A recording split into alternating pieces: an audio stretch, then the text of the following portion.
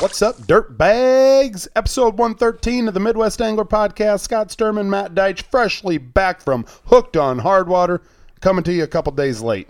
Couple days late. Day late, dollar short. The dirt bags can wait. Yeah, that's right, you dirt bags. You guys can wait. The bags of dirt can wait. So, no, like we mentioned, we are back from Hooked on Hardwater. Obviously this episode's going to be coming out on Wednesday morning. We're recording it the night before. We don't have to be transparent about that. I brought along the computer. I thought, hey, maybe we'll record a little bit of something out there, but we just never really had that time. There's really not time so busy to do it. Setting hooks at, right. And doing the 3 Fs. Dang right. You don't have time to record no stinking podcasts for the dirt bags. That's right. So busy men. Yep. And last night, Matt had his last basketball game of the year. Last basketball game, season's done. So there was that. Yep. And now we're here on Tuesday night, and we had a little bit of free time. We got some guests lined up. Yep, you heard that. There was an S at the end of guests. First time ever for a double guest, I think. Double interviews. I think so. I don't think we've ever done a double interview. I don't know why I'm asking you. You're the old one. Right. So you young bucks should know this stuff. Yeah, I've gotten hit in the head a couple back times. Back when I was your day, yeah. or your age, back TVs weren't even color back then. There was when you were my age, there was no such thing as podcasts. That's right. There wasn't. There probably was. There probably was. Maybe. How old are you? 39. 39? Yeah. Holy moly. See, it explains. 39. It explains a lot, doesn't it? Oh my gosh. I do look young for my age, so, and act even younger. I don't know about that. Yeah, Matt, you sure are right about that. Respect your elders, Scott. Yeah, my bad. No, like I said, back from Hooked on Hardwater, we had an absolute blast out there fishing. We had a blast, down at the Club for Boys, meeting our boys and everything else. But we'll talk about that a little bit later in the show. We can't just get you with the treasure right off the get go. That's right. We're gonna lead you along a little bit. That's right. Otherwise, I think that's mostly it. I don't know that I've got any housekeeping items that I got to take care of. I don't know. We got the second Bassmaster tournament underway. Right in front of me, I got a trophy right here. Yeah, that's a pretty sweet looking trophy, man. Yep. You guys can't see it, but take my word for it and take Matt's word for it that it's freaking awesome. It says the Midwest Angler Podcast Fantasy Fishing 2021 Champion, and that'll be awarded to whoever wins at the end of the year, and I'm basically figuring that it's just going to sit right where it is on the podcast table there for years and years and years to come. Sure, the way it's going right now, it's sure as heck can come Justin with Atkins didn't even catch a fish in the first day. Well, yeah, I know. It's crazy. There wasn't much fish caught. I don't know, man. You're an Elite Series angler. I'm telling you, it was tough. I thought it was pretty cool that Gussie caught him using an old northern Minnesota, Canada walleye trick to catch him. Really? Yeah, just a fluke in a jig head. A finesse worm or finesse minnow. Yeah. That's all he did. Minnow. That's he gave love to Ron Linder and the Linders. No kidding. Yep. Wow. Talking about it. That's awesome. So alrighty. Well, back to Hooked on Hardwater. Enough with that bass stuff. We can sit here forever and try to tell you guys about how awesome this program is, whatever. But I think to really have you guys truly understand how great it is, me and Matt thought that it'd be a good idea to get the outdoor program director from the Rapid City Club for Boys, Maggie Young, on the phone and chat about it. Maggie busts her tail freaking year round. She does. And I don't know. She does absolutely spectacular with the boys. And I guess without further ado, we're going to get over to Maggie. Hey, Maggie, how's it going? I'm pretty great. Just wrapped up a good day with the boys. Awesome. Well, we appreciate you taking time out, after a day with the boys to still sit at work and talk to us about the Rapid City Club for Boys. Maggie, to get it started off, why don't you tell us what your job is there at the club? So I'm the outdoor program director, and so I oversee all the outdoor, everything that we do outdoors. And then in the summer I've got an assistant, and so all the different trips that we take, that's what I do. Awesome. Now, you didn't grow up in Rapid City, correct?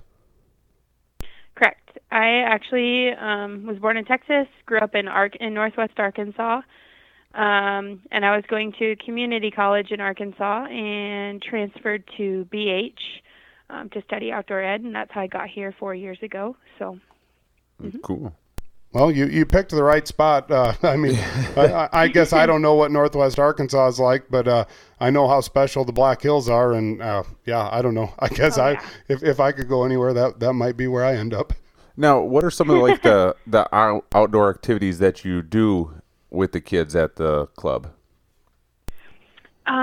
Like today, we started a fire with a flint and steel, and we roasted marshmallows. So that's what some days look like. Where we're at the club, we just play in the garden, and there's a swing out there, and we dig in the dirt. Some days, roast marshmallows, and then other days we go ice fishing. That was a more recent program that we started. We will go hiking. We go, open regular fishing. My favorite is backpacking, so hopefully go backpacking in the Badlands this summer.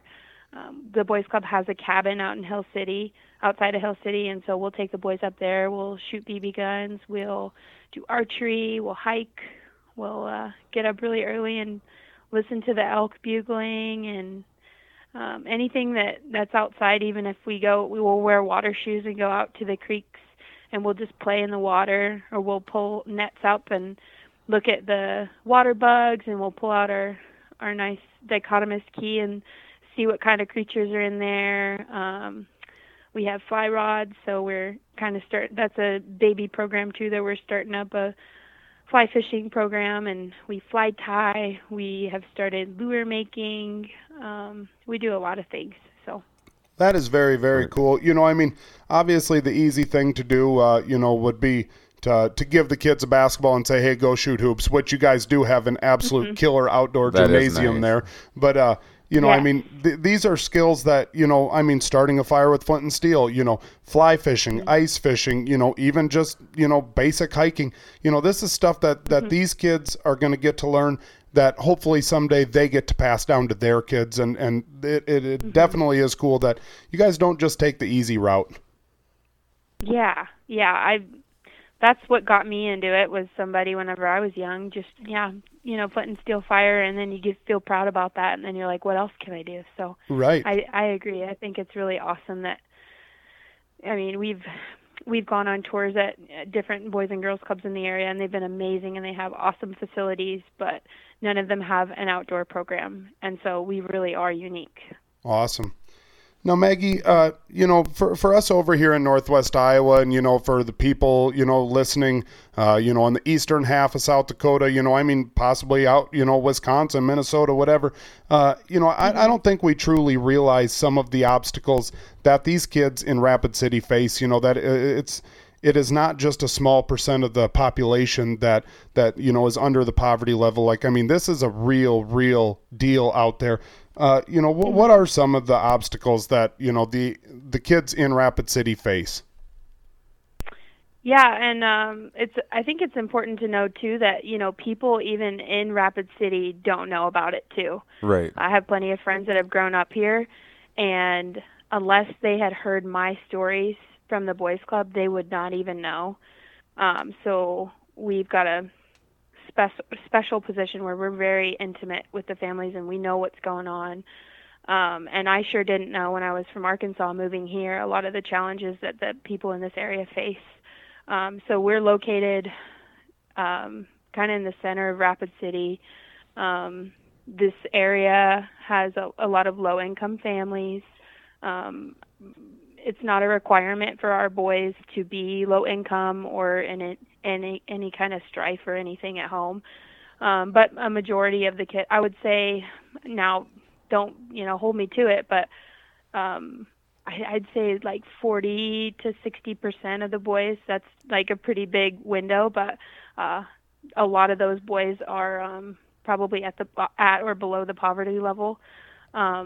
So yeah, I mean, to name a few challenges, you know, the kids show up to ice fishing the day of Hooked on Hardwater and they don't have any of their stuff, where we had, sit home stuff with the family, and we'll call, and you'll call one number one day and then the next day that phone number is disconnected. And so the challenges that we face are, I want to take the kids out sledding, but they show up to the boys club and they don't have a winter coat on, or, whatever it is. And sometimes that's just kids. And then other times it's the family. And so we offer a lot of assistance to some of our families, more so than just providing, watching their kids and feeding them so they have all their meals. We do a lot more than that, and our grant writing lady, Sarah Gentry, does an amazing job of providing and showing up where, a kid breaks his glasses, and that's very expensive and it's unexpected. We're going to make it happen to where we can get that kid glasses. Or we have a program that Clay Quinton, he's our director of, I don't know specifically his title, but he deals with parents and kids, behavior stuff. And if a kid's wearing a pair of tennis shoes that are all beat up and there's holes in them, we go in and we take that kid out and we get him a new pair of tennis shoes. So, and that happens quite often. So there's a lot of things where, it's really easy to go out fishing, but if their basic safety need, their hierarchy of needs aren't met, you wonder why a kid can't, answer some philosophical question. Well, if his belly's not full of food and he's not, stuff's not good at home, he's not going to be able to meet those different things. And so the club really does provide all that. And anyway, so I hope that answers your question okay. Oh, absolutely. Oh, yeah. Absolutely. Now, it's interesting to hear, that the meal part, it was brought to our attention the other night at the banquet that there was actually a young kid, a boy out on the ice that went back and tried to fill his bag up with some hot dogs before we left the ice on Saturday morning, because he wasn't 100% sure if he had food at home. And I mean, if that doesn't pull at your, tug at your heartstrings, I don't know. It's hard for me to wrap my brain around, how hard that's got to be, and for a kid that young, he doesn't understand why. Yeah. And they will do that.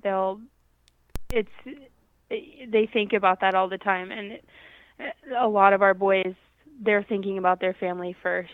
If they get a gift card from a drawing, they're like, I want to give this to my mom, or that's their thinking. And so a lot of them have to grow up a little bit more than other kids that wouldn't have to worry about that. And anyway, the club is providing a place for them to not have to worry about that. Like, hey, just be a kid. You don't have to worry about food. And during COVID, our kitchen staff and actually all the staff, even program people who weren't connected with the food program, we all came in masked up whenever the boys weren't allowed to be here, because a lot of the kids, they're getting food from us the same, like when they go to school, they get breakfast at school and lunch at school, and then when they come to the club, they get snack and they get dinner, and that is the food that they get.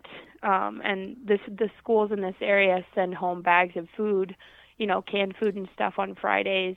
And then during COVID, we were bagging up food and sending food out, twice a week for some of the families. I mean, I'm not going to get into specifics, but we had families with way too many kids and way too many adults in very small areas, and we would go and deliver to the house, and the amount of food that they needed and that they wouldn't have got if we hadn't brought it to them it'll blow your mind. But we were there, and the fact that we were able to get the grants and have the manpower to serve all our boys so that they were all fed is amazing. So, yeah. That's awesome. Now, another point that I really feel like we need to highlight is, this is not a program and a club that costs, $100 a month to be a part of. It's $10 a year, and you guys are solely funded off private donation, right? Yes, private donations. We are funded by grants. And yeah, the boys we don't make them worry about that. And honestly, a lot of them, their family can't even pay that entry fee. And so we have scholarship for that. Wow. Because that can be hard. And Right. so, Yeah. Yep. They don't have to worry about that. They don't have to worry about the food. And then even for, events like Hooked on Hardwater, I get parents that are stressing about all the gear checklists I send home, and I stress to them, do not worry about getting this stuff. We've got really good people that care, and they're, taking care of the clothes, so don't worry about it. Mm-hmm. That's great. Now, like we mentioned, private donation is the biggest thing, and food is not cheap. With you guys sending home food, the clothes that you guys provide and everything else. I mean, you guys got a full staff and just a killer awesome building. So that leads us to the outdoor rec program that you're the leader of, and it brings us to the Hooked on Hardwater event. Yeah. So last weekend, the Hooked on Hardwater event, I got to assume is that the biggest fundraising deal for the outdoor program of the year? Oh yeah. Yes. That's the bread and butter. Nice. That's the big deal. Yeah. That's like Christmas for me and the boys. Well, I mean, you even had your dad come up for it. Yeah, which is amazing. He had an awesome time. That's my third year, and you guys know it's hard to explain it in words, and I just wanted him to come, and I worked his butt off. Well, that's good. And I needed it. But yeah, I mean, it's a big deal, and I didn't realize when I first started I had, I remember I started in September of 2018. And Chantel, our director of development, came in my office in November and is telling me about this ice fishing thing in February. And I'm like, why are you in my office? It's November. Like, there's not even ice on the lakes. I've never, I was just confused why she was in my office talking to me about this thing. And then when I experienced it, I went home and slept the whole next day. And that's how it's been every year. So it's a big deal. Well, you talk about that, and we have the easy parts. The pros, they have the easy parts. We get to show up, we come down to the club, meet the boys, we hang out, we have a good time, do all that. It's a lot of work to put this event together. You start talking about starting in November, starting to get the wheels rolling in there. I mean, it's a year-round thing, but I mean, oh yeah, I think we all truly know what goes into it from you guys' standpoint and appreciate it. I mean, there's a lot of work by you guys, the staff there at the club. What kind of, when do you starting to get everything ready to go for the Hooked on Hardwater event, sending parent letters home, making sure the kids have all the ready, clothes and everything? Well, the kids start bugging me in December, and they're like, "Can I get a permission slip?" And I'm like, "Not till February 1st, and then I'll hand them out." So that's when I start getting bugged by the kids. But yeah, about in November, the Boys Club thrift store, which is also, I meant to mention that as well. That's the club to sustain this amazing facility and all the people that we have different income streams, and so one of them is having the Boys Club thrift store, and they do an amazing job there, and they're a huge part of Hooked on Hardwater. I mean, they all have a hand in it, and so one of the many things that they do is when it starts getting cold and people donate their winter gear to the thrift store, they set it aside for me. I have a list of stuff that sizes of clothes that I need, that I'm thinking I need boots and jackets and stuff. So they're sifting through everything and getting the good stuff and putting it aside for me. So that starts early. I start talking to parents. I think last year, when COVID wasn't a thing, we had a family night, so all the parents were there. And so in probably January, I had a table set up, and I'm talking to every parent for a couple minutes because it's kind of to explain to them what Hooked on Hardwater is all about and why they need their kid to come and what they need to bring. So that, that's a whole night. And I remember the last time I did that, I think I was sitting there talking to parents for probably 4 hours straight, just all the different parents. And I got, 70 permission slips handed out that night. And then I guess last year and this year, we've had a different way of checking gear out to boys. So historically, we've had all the gear kind of set up at the club, and the night the pros get here and there's a meet and greet with the boys, the pros will take their boy to go pick out all their clothes. And the boys used to spend the night, and we've kind of taken that away because it seemed like kind of an overload for the kids, and by the time they were fishing with their pro, they were just dead tired. So they go home, and we want them to spend as most time as they can with their pro, just playing and having fun and not worrying about the clothes. So I actually every Wednesday in February, the boys would come, and I had gear checkout. So I had my area kind of set up like a shop, and I'd walk around with them, and we'd go get the boots that fit them and the socks that fit them with, the wool socks, and made sure they fit with the boots. And so that took a couple hours each day. So it is a good amount of prep, but it's worth it. And it's kind of like it builds up to it. So it just makes that day the best because they're like, okay, how many more days till Hooked on Hardwater? I'm like, okay, we got like 2 weeks. We got like 2 days. That's the way Matt is too. He keeps bugging me. He's like, hey, how many more days till Hooked on Hardwater? I just had to tell him, like, Matt, like 360. Yeah, I've already started texting him. Scott's like, dude, you're going to have to relax on the texting, all right? Yeah, I know. I keep thinking that too. I keep liking all the pictures people are posting, and I'm like, oh, I want them to keep posting, but I guess we got to wait a whole nother year. But right. Now, Maggie, you're 3 years into this, and looking back, what is the highlight for you? What is that one time, whether it was a fish catch or whether it was a, somebody smiling or crying or whatever, what sticks out as the most memorable moment for you? I guess every year there's always the moment when the boys want to do a snowball fight with me, and they're like last year, I think that was my favorite time, was we were just throwing snowballs at each other, and they'd show me all their fish, and I love that and stuff. But most of the time at the club, like when we're out on the ice, the boys are like, Maggie, and you guys are like, oh, they just have this great bond. And yeah, I mean, they like love me out on the ice, but when I'm at the club, I'm like, hey, you want to go fishing? And they're like, nah, I want to play video games. So like they just, I don't know what it is about the Hooked on Hardwater Day, but they're like, we love Maggie. And we get along too when we're at the club, but I'm always like, this feels good. But yeah, this snowball fight, I think that's kind of my favorite moment. And this year I was like, I'm too old for this. I just had a birthday, and I'm not ready, and I don't have gloves.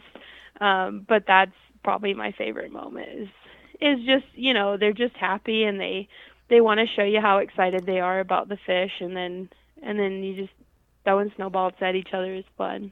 Well, that means you're doing something right. I mean, you're doing a good job with those boys. I mean, for them, yeah, they might be a pain sometimes when nobody else is around. I know how that goes. Oh yeah. But yeah, how we see it when they're genuinely, that's genuine excitement when they see you out there and they want to share what they're experiencing with you, and that just means that you're doing a heck of a great job with all those kids. Oh, well, thank you. I appreciate it. No, we, like Matt said, we appreciate all your hard work. It is funny, like you can ask those kids, like, so do you like your teacher at school? And they're like, no. Well, what about like Maggie and everyone at the club? Oh yeah. Like they truly do. They love you guys. And that, like Matt said, that means you guys are doing something right. And we definitely appreciate all your hard work. So, well, thank you. Yeah. Well, I mean, we definitely appreciate you, taking time out to sit and chat with us too. I think the listeners probably got a little bit more of an inside look of, what not only the Hooked on Hardwater event, but the Club for Boys in Rapid City is all about. And for that, we thank you. Oh, well, thank you for asking me. And I like your guys' podcast a lot. I told Matt that the other day. I'm like, dang, I think your podcast is so cool. So I appreciate you. She said she told me that, not you. I believe that. I mean, it's kind of. I don't know who I'm talking. You guys sound the same. No, we don't sound the same. Oh. No, you had to have told Matt that, but no. I mean, I totally it's one of those deals, like, you always try to build up the weakest link. So I mean, I appreciate you for pumping up my friend Maggie. Yeah. So, Oh, yeah, totally. all righty. Well, Awesome. Maggie, thanks a lot for joining us, and we'll talk at you next year. Alrighty, sounds good. See ya. And that was Maggie Young from the Rapid City Club for Boys, and absolutely just an important piece to the puzzle, in creating Hooked on Hardwater. Definitely. And such a cool place to go and visit. I mean, Oh, yeah. It was really neat to get to see like the whole thing this year, all the renovations that they did. It's an immaculate complex. Oh my gosh. I mean, so just to kind of set the tone for you guys, I mean, we have been there before, and we've seen, the main entry, I don't know, the main room, I guess I'll call it. And, I mean, there's arts and crafts rooms off of there. There's cafeterias off of there. There's a wood shop. I mean, yeah, right. I mean, a lot of, good quality stuff in there. One or two gymnasiums, for the older boys and for the younger boys. But this year was the first year for us to experience the other side, and they have got a freaking basketball court with a roof over top of it. That was sweet. And all the sides are open, and you could be out there playing in the rain, playing whatever, but you still get to be outdoors, breathing in fresh air. Yeah. When I saw that, it was like, wow. That was cool. I mean, this is something. I don't know. I wish our town had something like that. Yep. I mean, I feel like the kids of the community would really benefit from having something like that. But like we just mentioned with Maggie, all this comes from private donation, and I mean, that's not something that you just throw up with a couple hunks of lumber and a hoop. I mean, this was a state of the art place. Yeah, didn't they just do like a major fundraising campaign for out there, and they were expecting it to take 2 years, and it took them 2 months or 10 months to raise $2.1 million or something like that, and they raised it in like half the time they 10 months were open. I think, as I remember what they Right. said. And I believe that was for retirement for the employees and some other stuff. But I don't know. I mean, it's just truly incredible what they got going there on the other side. And my first year actually going out there, as Maggie kind of talked about, how they used to have a checklist where you got all the gear. Yeah. My first year with Chelino, that's what we did, and we actually had to go through. Okay, so we need socks, and we would go and we would check out a pair of socks, and we'd check out some snow pants, and we'd check out a coat and gloves and hat and whatever. And I gotta say, I mean, it was a lot more work. And, you just crossed your fingers like, oh, my God, please, remember this in the morning. Please still have it, and I think so far it's really been working the way that they're doing it this new way. So definitely, hopefully it continues that way. Right. Like you said, and like she said, it gives the pro and the kid more time to just hang out with each other. Right. And so I think that it's nice that it's that way. Right. And they used to have all the kids spend the night and, to make sure that they did come in the morning, because let's be honest. I mean, when you're asking kids to show up at the club at, 5:30 a.m., 6 a.m., I mean, let's be honest. The success rate of early morning drop off is not exactly spectacular. And, but, I think, I don't remember even who it was talking about, when you get 50 kids in a gymnasium and one kid farts, then they're all awake and they're all laughing, and now we got 15 more minutes. And, not to mention just the stress on the workers. Like, you got to kind of send everybody home at 9:30, 10 o'clock and, let these people go home, get one nice night of sleep and, kick back and, get ready for the next day, because, this is not just a 24-hour deal. This is like a 72-hour mega event. And, let them go home, sleep in their own bed and, know that in the morning when they wake up, they're 100% as good as and refreshed as what they possibly can be. And then we can give these boys 100%. Exactly right.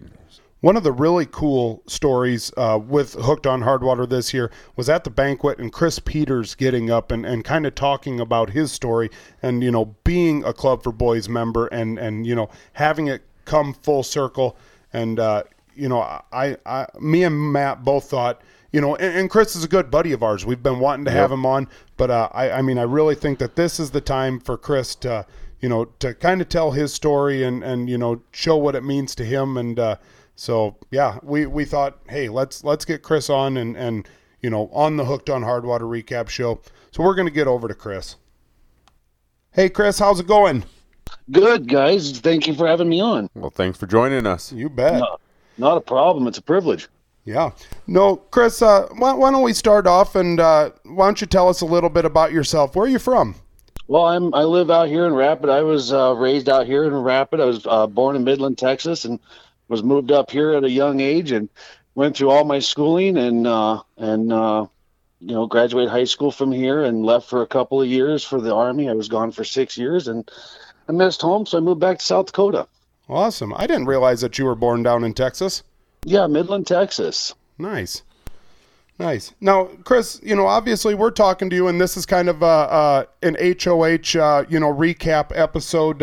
How many years have you been a pro for the Hooked on Hardwater event? This past season was my 5th year. Fifth. Nice. Very nice. Now, Chris, this kind of comes full circle for you. You actually, like you mentioned, grew up there in Rapid City, and you were actually a boys club member, correct? I was a member in boys club from around 89 or 90 to about 93, 94. That's awesome. Now, at the banquet, you got up and talked, and you remember Dave Euler back in your days, and Dave Euler still to this day is somebody that you look up to, correct? Oh, absolutely. Mr. Euler, he's a very, very good man. And, and this is just me speaking, but I don't think the club would be where it's at if it wasn't for that man. Well, I believe that. Yeah, I mean, everybody has a great appreciation for Dave, and it's fun to see him, how he interacts with the kids out there and the adults too. Oh, absolutely. It's the man. He's just a phenomenal man. Right. Now, obviously, this event is special for me. It's special for Matt. It's special for everyone else. Do you think it's a smidge more special for you just because you were a boys club member? Well, I don't know if I can take credit for that. This is, I think you and I were talking, Scott, about it. Scott McIntoon saying it was a spiritual retreat.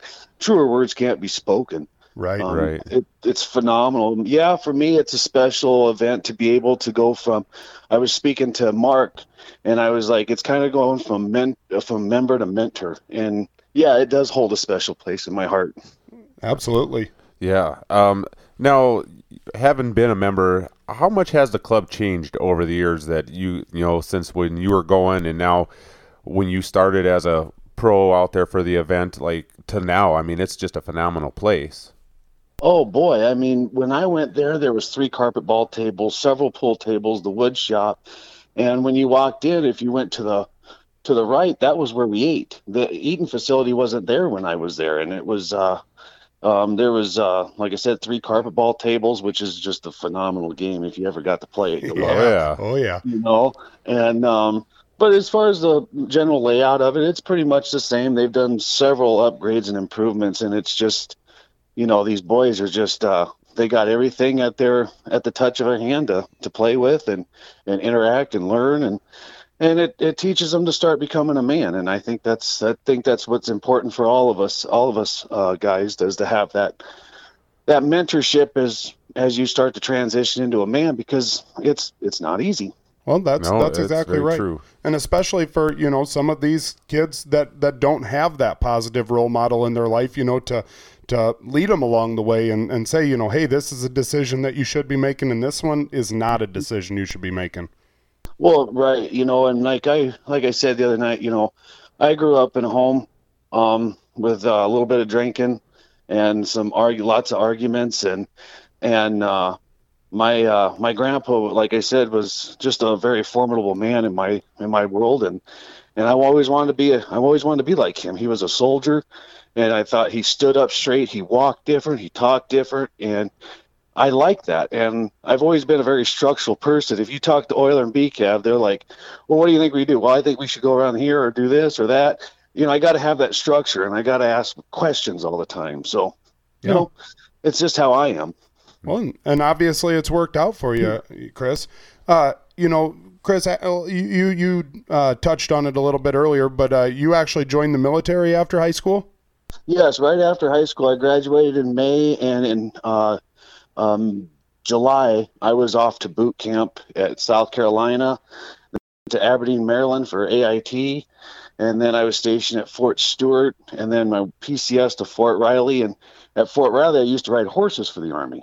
Really? Oh, wow. Yeah. Well, when you're born in Midland, Texas, was there an option? Well, I guess not. I mean, So no, it's been awesome, and being a club member, and I think having that club experience and interacting with other people and not just your siblings, I think that really prepared me for the military. Right. What is your job right now, like in the military? Well, I spent 20 years as a diesel mechanic.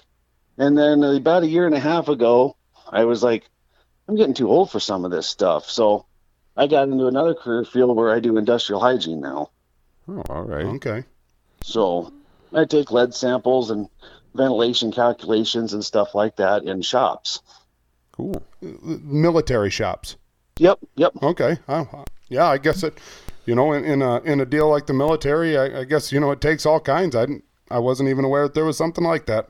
Yeah, neither was I until a couple years ago, and I got kind of interested in it and I'm kind of gearing myself towards, more of the office side of things instead of the physical demanding stuff of climbing on trucks and building engines and stuff like that. Leave that for the young bucks.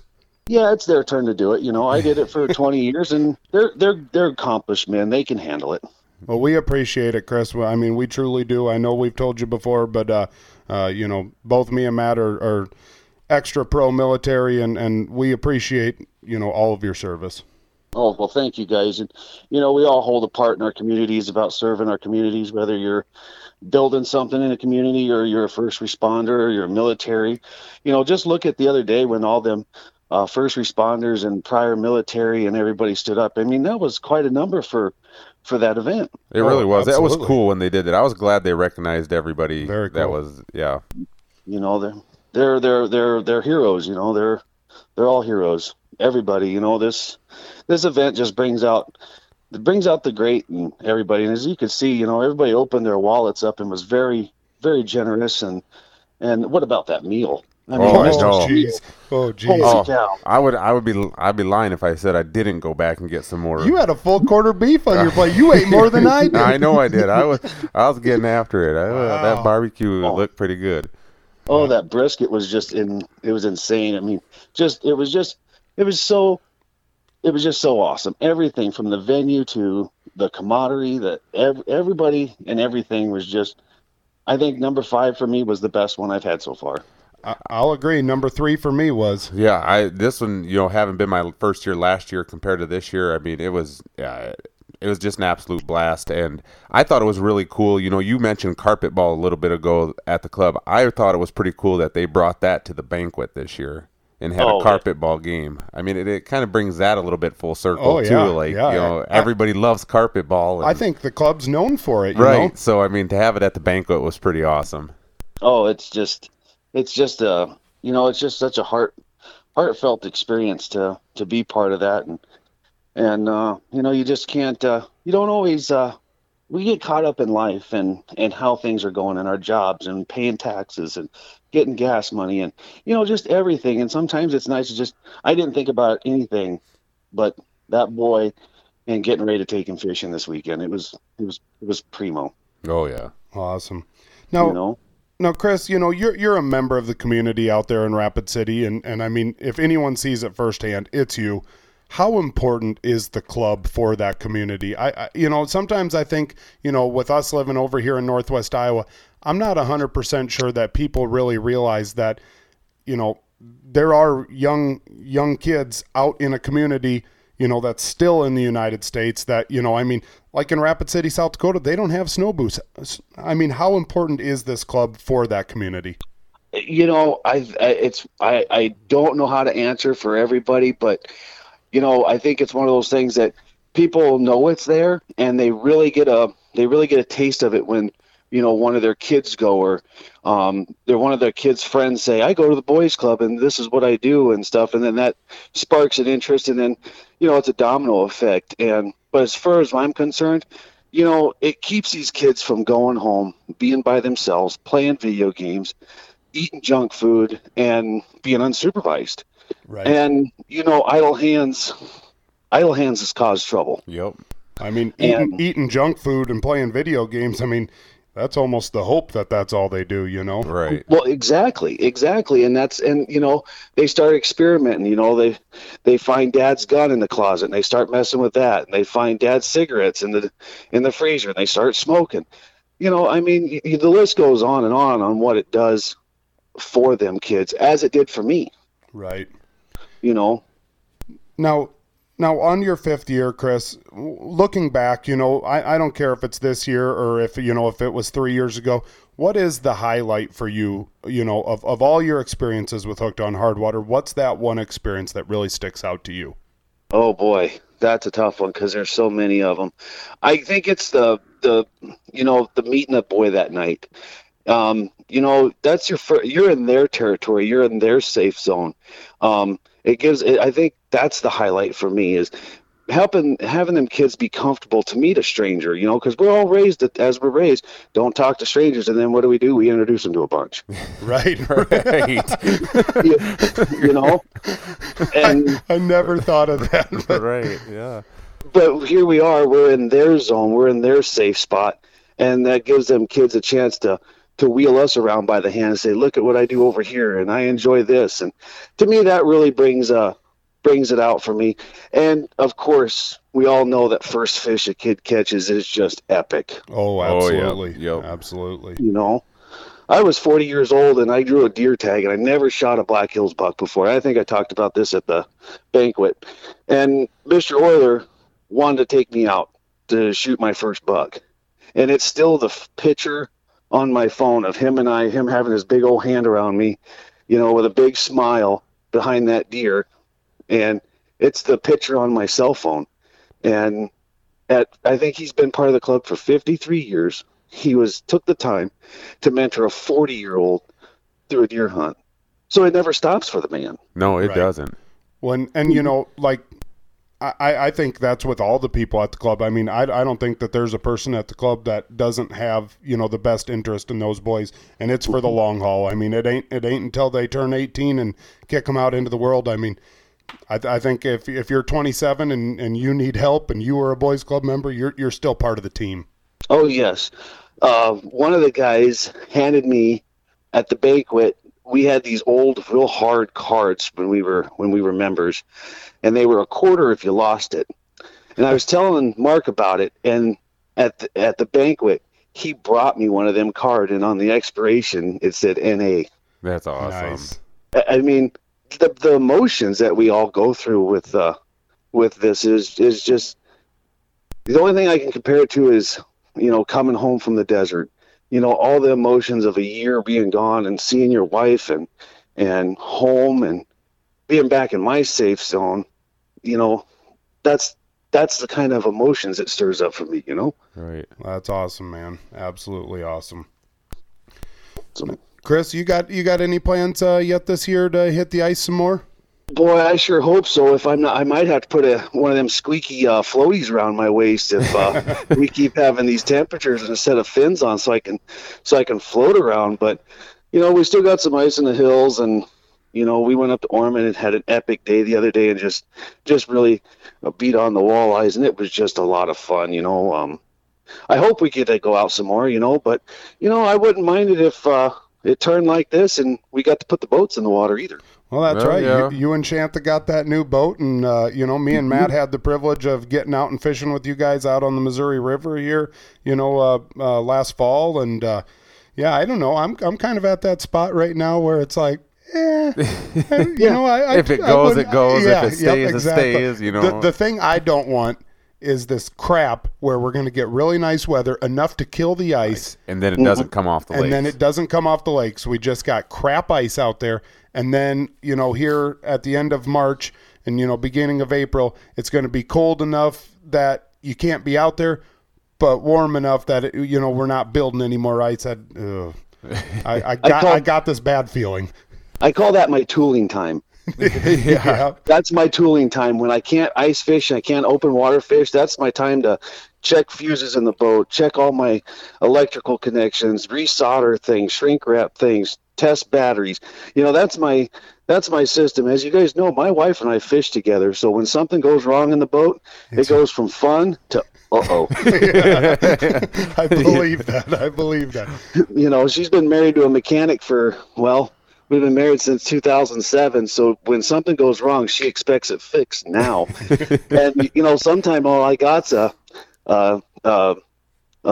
Helix 7 or a 12 and a pair of pliers, and what I do for a Phillips screwdriver right now. See, I've never been very handy, so my wife just doesn't expect anything out of me. That's when I call a friend like you, and you know what, Peters is going to come take care of this. That's what I call myself on my toolbox, because it's like, I got to fix something, I got to call somebody. Call my brother Mike. Yep. Well, that's kind of how Euler and ECAV and myself got started in our friendship.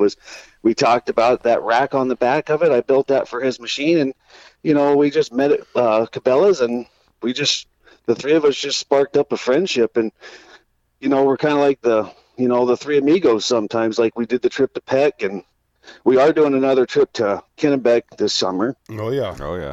So we can't go a season without that. I mean, we didn't catch many fish, but Matt was showing me how to use a net the right way. Well, you don't caught use a it as net. an axe. You caught a net too. Yeah, I did catch a net. Yeah, so I was the net guy. That's awesome. It was fun. It's just knowing these people, and you get to a point where you can look at a map and just about throw a dart in the ice belt, and somebody there. No, that is absolutely the best. The connections that are made, I mean, obviously Hooked on Hardwater's for the boys, but I mean, meeting all these people and going and fishing up here and then meeting their friends, and that's basically the best part really about the whole entire fishing industry. I think that's one thing I really like about the event too, besides what we're there for, but how everybody's able to let their guard down a little bit. Yep. It's just like everybody's kind of an open book, and like you're there all for the same reason. You're on the same team. It's just you can go up and talk to anybody, and everybody's just genuinely happy to see each other. Oh, it's amazing when everybody starts to come into town, and I'm looking at my time card and I'm like, no, should I take this day and this day off, or should I just take the whole week off? How do I do this? How do I get around to seeing everybody? And one of my buddies, Monty, looked at me the other day, and he pops me in the shoulder and he goes, "Hey, Peters, how much money do you think is sitting on the ice right now?" And I says, "I wish I had it." Yeah. That's right. I always like to say you see more hugs than handshakes out there. Yep. And that is a truth. You'd never see anybody drive off in their pickup without giving somebody a hug. That's right. Yeah. I mean, leaving the Hill City Cafe on Sunday morning, I mean, I think we hugged everybody. Right. I'm surprised I didn't hug the waitress. You did when she brought your meal. Yeah, that's right. It's just, there's, I don't even know. I use words like epic, legendary, and I don't even think that really encompasses what this is about. And like I said, it's so many different things with so many different people, but these guys that travel forever just to pay for the trip and then to spend it with that boy, I mean, that really speaks volumes about the caliber of people that I consider really good friends of mine, and them are the kind of people that I want to be surrounded with, because at the end of the day, when you don't have the money and stuff, you can still be a rich man by the people that and help and take care of, and they take care of you. And I consider myself that way because of the quality people I have around me. Definitely. Well, and us too, Chris. We're lucky that things work out the way that they do, and we've gotten to become friends with you, and and Shantha. We're truly blessed. Yeah, this wouldn't even be happening. I probably wouldn't even be in the boat I'm in without my wife. She's my angel. It's just that saying there, behind every man's a good woman, and my goodness, she's definitely my bright star. Would never be able to be any kind of the man I am now without her. No doubt about it. You got a good one, pal. Oh boy, she's awesome. Yep. Well, Chris, we definitely appreciate you taking the time to chat with us, and I mean, it truly is awesome. You know, the fact, like we mentioned, you know, coming full circle. You know, I mean, you've gone through the boys' club, you came out, you know, you've become a successful man.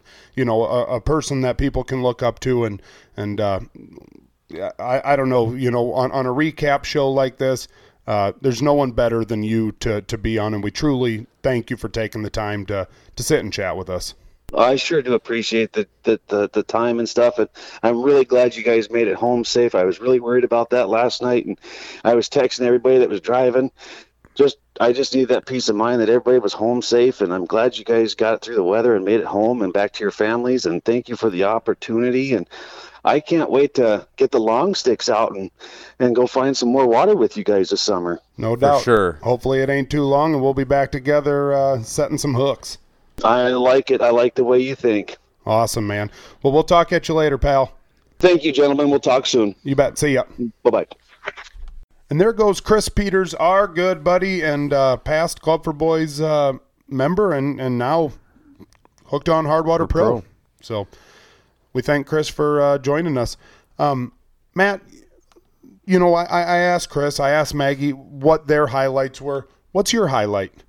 My highlight would have to, you know, would be, you know, the fishing is fun. I mean, it's why we're out there, is to fish and hang out with these kids. But I think the hanging out part, the socializing part, was like the funnest part. We caught our fish, you know, you get talking with the kids, but then pretty soon the fishing slows down and everybody starts to kind of mingle with each other, right, and kind of flip each other some grief and everything like that. And everybody just starts having a good time out there. And like I said with Chris, it's fun to see the pros let their guard down. The kids, you know, let their guard down, and everybody is just having just a good old time out there. Right. One of the really cool things that I think I kind of experienced was you know, not only with you, Matt, you know, I mean, anyone who listens to this podcast understands that me and Matt flip each other a ton of crap. And, you know, I mean, the Cox boys, we flip the Cox boys a ton of craps. You know, our buddy Scott, you know, whatever. We, you know, that's our way of having fun, is, you know, flipping crap and making fun of each other. And, you know, I mean, no one's going to get away with anything in our crew. You know, I mean, if right. if you do something, it's going to be pointed out. You got to try to, when you mess up or do something, you're kind of looking around like, please say nobody saw that. Exactly. So, you know, one of the really cool things that I think I experienced was the one time when I walked up to Zach and his boy, and then one of the times when I walked up to you and your boy, I said to the kid, "Hey, how does it feel like to have the worst pro here?" And I mean, just the look on those boys' face, like they look at me and it's like, "Hey, you do not say that." Right. Like, they're ready. That is my pro, and he is the man. I mean, I truly think every single one of those boys there, like, feels like their pro is the man. Like, I mean, it just, I don't know. I think that's really, that really says a lot about the whole entire program. You know, just, I mean, you know, I mean, they got their pros back. Like, I mean, they do. I mean, they do. I mean, when me and Lockwood, we got into a wrestling match out there, and I took Lockwood down or whatever, and kind of got on top of him, and, you know, Lockwood was saying, "Hey, you know, difference in weight coming divisions." Up with some excuses, some weight division stuff, and I don't know, I wasn't really listening to him, but you know, like afterwards, my boy like said to me, he's like, "You know, that was awesome, man." You bet your ass it was awesome. He's walking around saying, "We whooped his butt." Champs. So, tag team. Yep. No, I don't know. I mean, we can sit here and we can talk about it forever. I mean, how much this event means to us and, you know, whatever. I mean, we've had Craig on. Now we've had Maggie. We've had Chris. We've had B-Cav. We've had, you know, Merwin. We've had, you know, Brower. I mean, these are all guys that have been out there, you know, pros for Hooked on Hardwater. And if you ask any one of them, I mean, it's the same thing. A, you can't really put it into words. B, you know, it's the most magical thing in the whole entire world. It's crazy. Yeah, it really is. It is. It's words just can't explain what it means to everybody involved. All the people that, you know, work hard for it, Right. to put it together, from people bringing a meal out onto the ice for everybody to eat and enjoy. I mean, it's just it's just awesome. I mean, a lot of this stuff is donated. Those meals are donated, I mean, everything, we said it earlier, but everybody's on the same team. Like, I mean, you just look around and there's not anyone that doesn't have a smile on their face. Right. It's just like, man, we're doing this and we're rocking and rolling and it's freaking awesome. Well, like I said, we have the easy part. Oh, everybody we get comes all the up, credit. Right. Everybody comes up to us and they're like, "Oh, that's so awesome you do that." And it's just like, we show up on Friday night. We're a ear for the kids to listen to, somebody that is genuinely interested in the kids. The kids just love it. And besides, we get to go in there, play bingo with them. Guys like Jim Gerard just about have heart attacks playing dodgeball out there. Shots fired. So, I mean, it really is the easy part. If it takes us a couple hours to go to the club, hang out with them, have a good old time, get to know them, and then in the morning get up, get the gear all set up, what we normally do if we were going out fishing. Right. And, make it the most positive experience for those kids. I mean, we do really have the easiest part of the whole deal. I mean, is it rewarding? It's very rewarding, and everybody involved would probably say the same thing. But it is. It's just an amazing event. Right. I mean, I truly feel like we try our hardest, I mean, not that we really even have to. I mean, going down there and playing dodgeball is fun. Going and playing basketball is fun. Going and doing these craft projects is fun.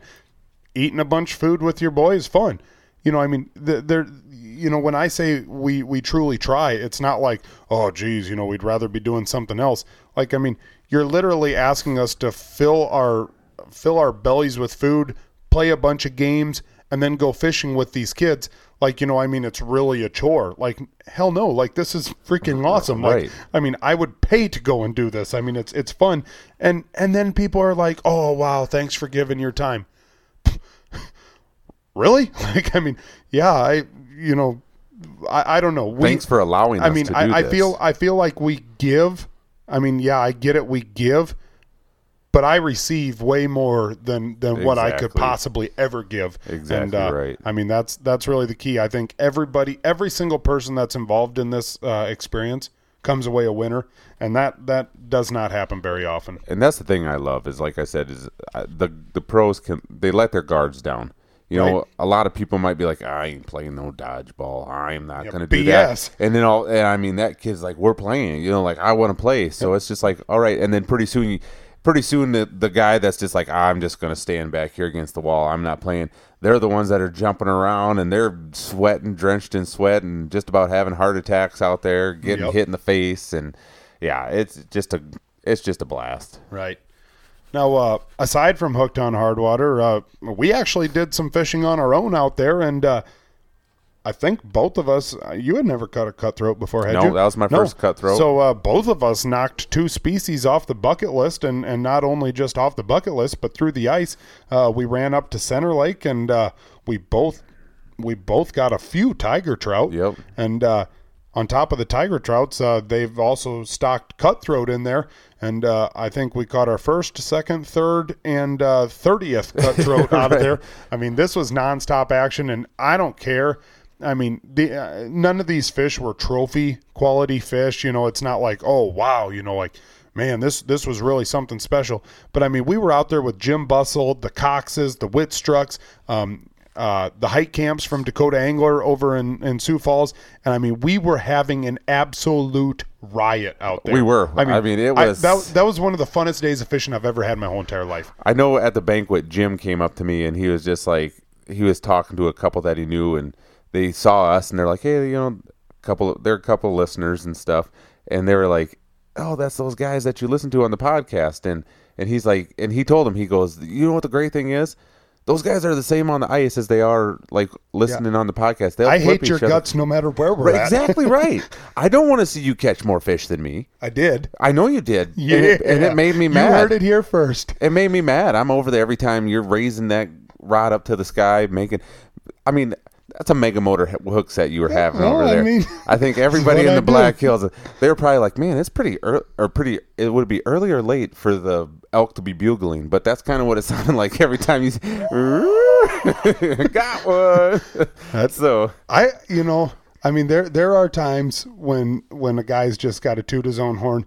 I was on my game this weekend. you were on fire. The whole weekend. Well, not in the tournament, but Horse shit. you finished behind me in the tournament, so you weren't on your game. Sorry for freaking swearing here, but I had my 10 before you even. I think I had my 10 before you hit 2. That's because you were keeping those 3-inch potato chip ones. When we went into this, we said we're keeping our first 10 bluegills, and then I was up socializing. I was up mega-moting. I was up getting in people's face and letting them know, like, if you're not using these brands, then F you. Hey, you. I didn't say that. I know you didn't. But hey, you had the opportunity to do a little filming. I did. Tip of the week. I did. It took me 3 times. It did. Took me 3 times. Last year, I went straight Ricky Bobby the first time. I don't know what to do with my hands. Like, No, that guy, I'll say he had patience or whatever. And, I kind of knew what I was going to say in my head a little bit. And then we kind of got going, and I'm like, oh, shoot, I already said that once. And so it got done, and it's like, man. And you're always your worst critic. So I'm like, I'm kind of thinking maybe he's going to be like, well, that wasn't too bad. And he's like, yeah, you kind of had a couple stumbles there. He doesn't mess around. He's like, nah, probably let's redo that one. He looked me in the eyes, gave me a couple firm chest pokes, and said, that sucked. you suck. But you got to respect a person for doing that. Right. They didn't try to be like, well, it's okay. No, just tell me. If it was garbage, it was garbage. Let's do this. I mean, mega motors, you don't build a good mega motor overnight. No, you don't. And so I tried again, and the second time it got done, and we decided, And the third time, I feel like when I got done, it was like, holy smokes, I don't think I really messed up that bad. You never say things exactly like what you're going to say. Like on the podcast here, like if I screw up, it's like, oh, piss on it, whatever. Like, I don't even care. Right. Who cares? Like, this is our damn show, and we'll say whatever the frick we want. When you're doing it for somebody else and you're doing it on film, and, we're trying to get things done, like in under 1 minute or whatever. If you screw up, it's like, I don't know. I guess it's a little bit bigger deal. I think I was designed for podcasts and not cameras. Right. Well, you definitely got a face for podcasting, not, for camera. So. God damn it. I you set myself up for that. I mean, that was like a big, that was really easy soft toss right there. I truly put it on the tee for you. And there it's it goes. Like, hey, Spring drip, training. Hey, drip, knock it. Over center field, dead center, that one went. Piss on you. But Piss on you. It was awesome. The banquet was awesome. I mean, like Chris said, the food, the auction was just, I was getting into that auction. Like, I was just about ready just to throw my hand up just to say that I bid on something. You don't want to because there wasn't a damn thing that went under $1,000. But that's why I like be the first bet. Like, all right, yep. So I'm out. Just to say you did it. Just to say you did it.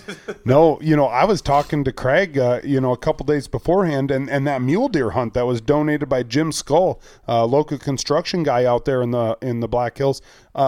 Me and Craig were kind of talking, and Craig's like, man, that thing is worth, at least $4,000.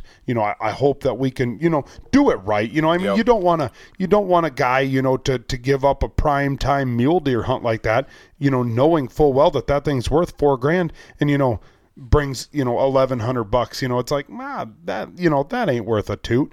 But, what did it bring? Like freaking 10, 9, 8? Yeah. And that was a fun one because that got into a little bit of a bidding war, and it was like boom, boom, boom. Those boom. two that were bidding on it were like the heavy hitters of Rapid. And they were just like boom, boom, boom. And everybody's like, oh. It was cool. Everybody gave them standing ovation. It was awesome. Standing ovation after it was done. And it was just crazy. It was fun to watch. It was. And people get into it so much and start bidding like crazy. People even paid big money to go fish with Scott Merwin. Wow. Wow, that was a low blow. Lockwood too. Well, yeah. Lockwood too. No, there was it's awesome that those guys donate trips and stuff like that to for great causes like that. Yep, and it's awesome that people are willing to spend 3-4 times Yeah. more than what you could just, call up the guide and get. They know it's going to a good cause. There was people that were buying lights and jerseys just to hold on to them for the year. Yep. And then next year you get to auction it back off again. And I mean, it wasn't like they were giving $25 for it. They're spending thousands of dollars for lights for a year. And in any time, I mean, it goes without saying, but any time that you can, get somebody to spend that much money, for something that they're not even going to really, get to keep forever. I mean, that really goes to show you how much this program, this event, everything that goes along with it means to the people, but more importantly, the community of Rapid City. Right. So such an awesome event. Yep. Matt, I don't know. You got a good news story? I'm going to go first because I don't want you stealing my good news story. Go. My good news story, my boy Dan Teeslink coming away with the big drawing for the ATV or $10,000. 10,000 or 8,000? 10. Jeez. 10 G's. You know who sold that ticket? You? Scott Sturman, big ticket seller. I feel like I would know what it would be like to be a gas station attendant that sold the winning Powerball ticket. Right. I honestly will say that I was in the bathroom when they did the I drawing. know you were. And I kept walking. Because I got up and I was like running around calling Dan, like doing hood rat stuff. And all of a sudden I'm like, where the frick is Matt? Like, I mean, because no one else there knows who Dan Teeslink is. Right. Like, I literally jumped out of my seat and I'm like, I sold that ticket. And everyone turns around and they're like, what are you going to do? Take the ATV or the cash? And I'm like, wait, I'm not Dan. I'm Scott. I just sold that ticket to Dan. And, everyone's like, oh, yeah, well, no one knows who Dan is. No one knows who I am. I'd have been like, we'll take the cash. Yeah. Yeah, my license actually says Scott Sturman, but that's just for tax It's an reasons. alias. So. When you're a heavy-hitting mega motor like myself, you need a couple aliases. But god dang it, it was freaking awesome. We had actually thought about calling Dan, but this is getting a little bit later than what we expected tonight. Maybe we'll get Dan on sometime. Dan is freaking awesome. Would be absolutely hilarious to talk to. I know that he told me when I called him, he was sleeping. He woke up and his heart was racing so fast that he went to the kitchen, pounded a couple beers, and then went back to bed.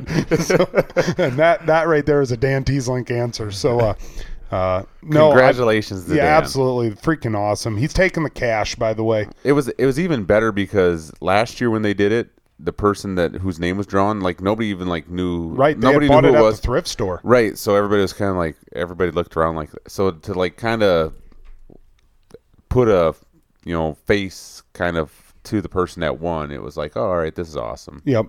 I got another good news story. I might have a couple more. I have a couple actually. My next good news story is going to be the freaking killer awesome T-shirts that I brought out there. That was actually going to be okay. one of Go mine. ahead. Go ahead. No. Go with it. I'll just piggyback off of that one because I have another one too. I told you I've got a couple more, and Okay. I might take yours. All right. I'm telling it. All right. So I had these T-shirts made by Blake Shipper downtown at Rapid Graphics, and I had just typed in 7 cowboys on Google. This image popped up of 7 cowboys sitting on horses, and so I wrote Cox Ranch, Mullen, Nebraska underneath of it, and had all of our names put onto it. And then I gave them to the Cox boys, Matt, Scott Mockentune, who actually rode out there with us. He's from Minneapolis. And we got this picture of all of us. It was freaking awesome. And so I don't know. I just thought it was freaking awesome. Right. And to piggyback off that, my good news story is I'm the least cowboy person out of that whole bunch. And it feels like an honor to be able to be on the T-shirt and kind of be, quote unquote, in the Cox family. In the Cox crew. So I had a cowboy hat shaped over a stove. Like, how cool is that? By a real cowboy, Zach Cox. That's right. Another good story. Which one's your next story? No, go ahead. Just keep going. How about the ATV? What about the ATV? Oh, so Zach won this toy like Power Wheel John Deere Gator. If you're friends with me on Facebook, you see the picture of it. So he calls his wife as we're leaving the banquet and says, "Hey, babe, I won that the side by side, oh man, calving's going to be so awesome this year. And, oh, it's just going to make life around the ranch so much better and this and that. And I mean, she's eating it up. And me, Matt, and Scott are like, dude you better tell her. You better come straight with her or frickin' she's going to rip your nuts off. And he doesn't. All of a sudden he's like, well, talk to you later. Love you. And we all look at him. We're like, dude, you are freaking playing with fire, pal. And he's like, oh, I'll tell her tomorrow. Well, I got a message from Aaron the next day and it said, hey, were you in on this? And no, I was not. All of us were trying to talk sense into him. That was in no way, shape, or form any of us. We all, like every single one of us in the truck was like, hey, you tell her. And he just did some Zach Cox stuff and said, I'm doing my own thing. So, all right, what do you got, Matt? Well, one of mine is just the amount of people that came up to us out at the event and told us how much they appreciate the podcast. Right. So, everybody that came up, talked to us, you know who you are. Thanks for listening. Thanks for letting us call you dirtbags. Yeah, right. And it's just awesome that you guys acknowledge the time that we put into this. So thank you guys very much for being listeners and enjoying the podcast. Absolutely. I mean, that was a pretty nice good news story for a dirtbag like you. I know. So with that, I think we're going to call a conclusion to episode 113. Next week, episode 114. And we got some new additions to the show. Some new segments. We do? Yeah. Name that lake. Oh, yeah. Yep. So, we'll just quick touch on that just to kind of give you guys a little foreshadowing. Up in Minnesota and Wisconsin, I believe they're Native American names. Some of these are pretty hard to pronounce, and I mean, like I can't even barely pronounce Okoboji and Winnebagosh and all that type of stuff. So Matt and Scott Mockington have decided that they are going to come up with a list of lakes, and I'm gonna I don't know, get to read them or something like that and try my best to pronounce them, and then we're gonna find out the real answer. And what did we say that we were going to go? 12 lakes? 12, or maybe we'll just go like a couple an episode. Okay, I like that. I do like that. Right. I do like that. For a moron, that was a good idea. Well, that's 12 is a lot for you to concentrate about and think about. Matt, you can't even read. I don't have to. I'm a PE teacher. That's right. Speaking of reading, too, good news story. Our buddy Scott was nice enough to write an article about the podcast. That was another thing that I wanted to say. It's on our Facebook page. If you are not on our Facebook page, I don't know what to do. What's that thing called? It's the Mankato Press. Mankato Press. Mankato Free Press. Is that what it is? Something. Hold on. I'm pulling up my cell phone. Whose phone is faster, mine or the Drips? And MankatoFreePress.com. Damn it. So, all right. Yeah, go to Mankato Free Press. What's the title called?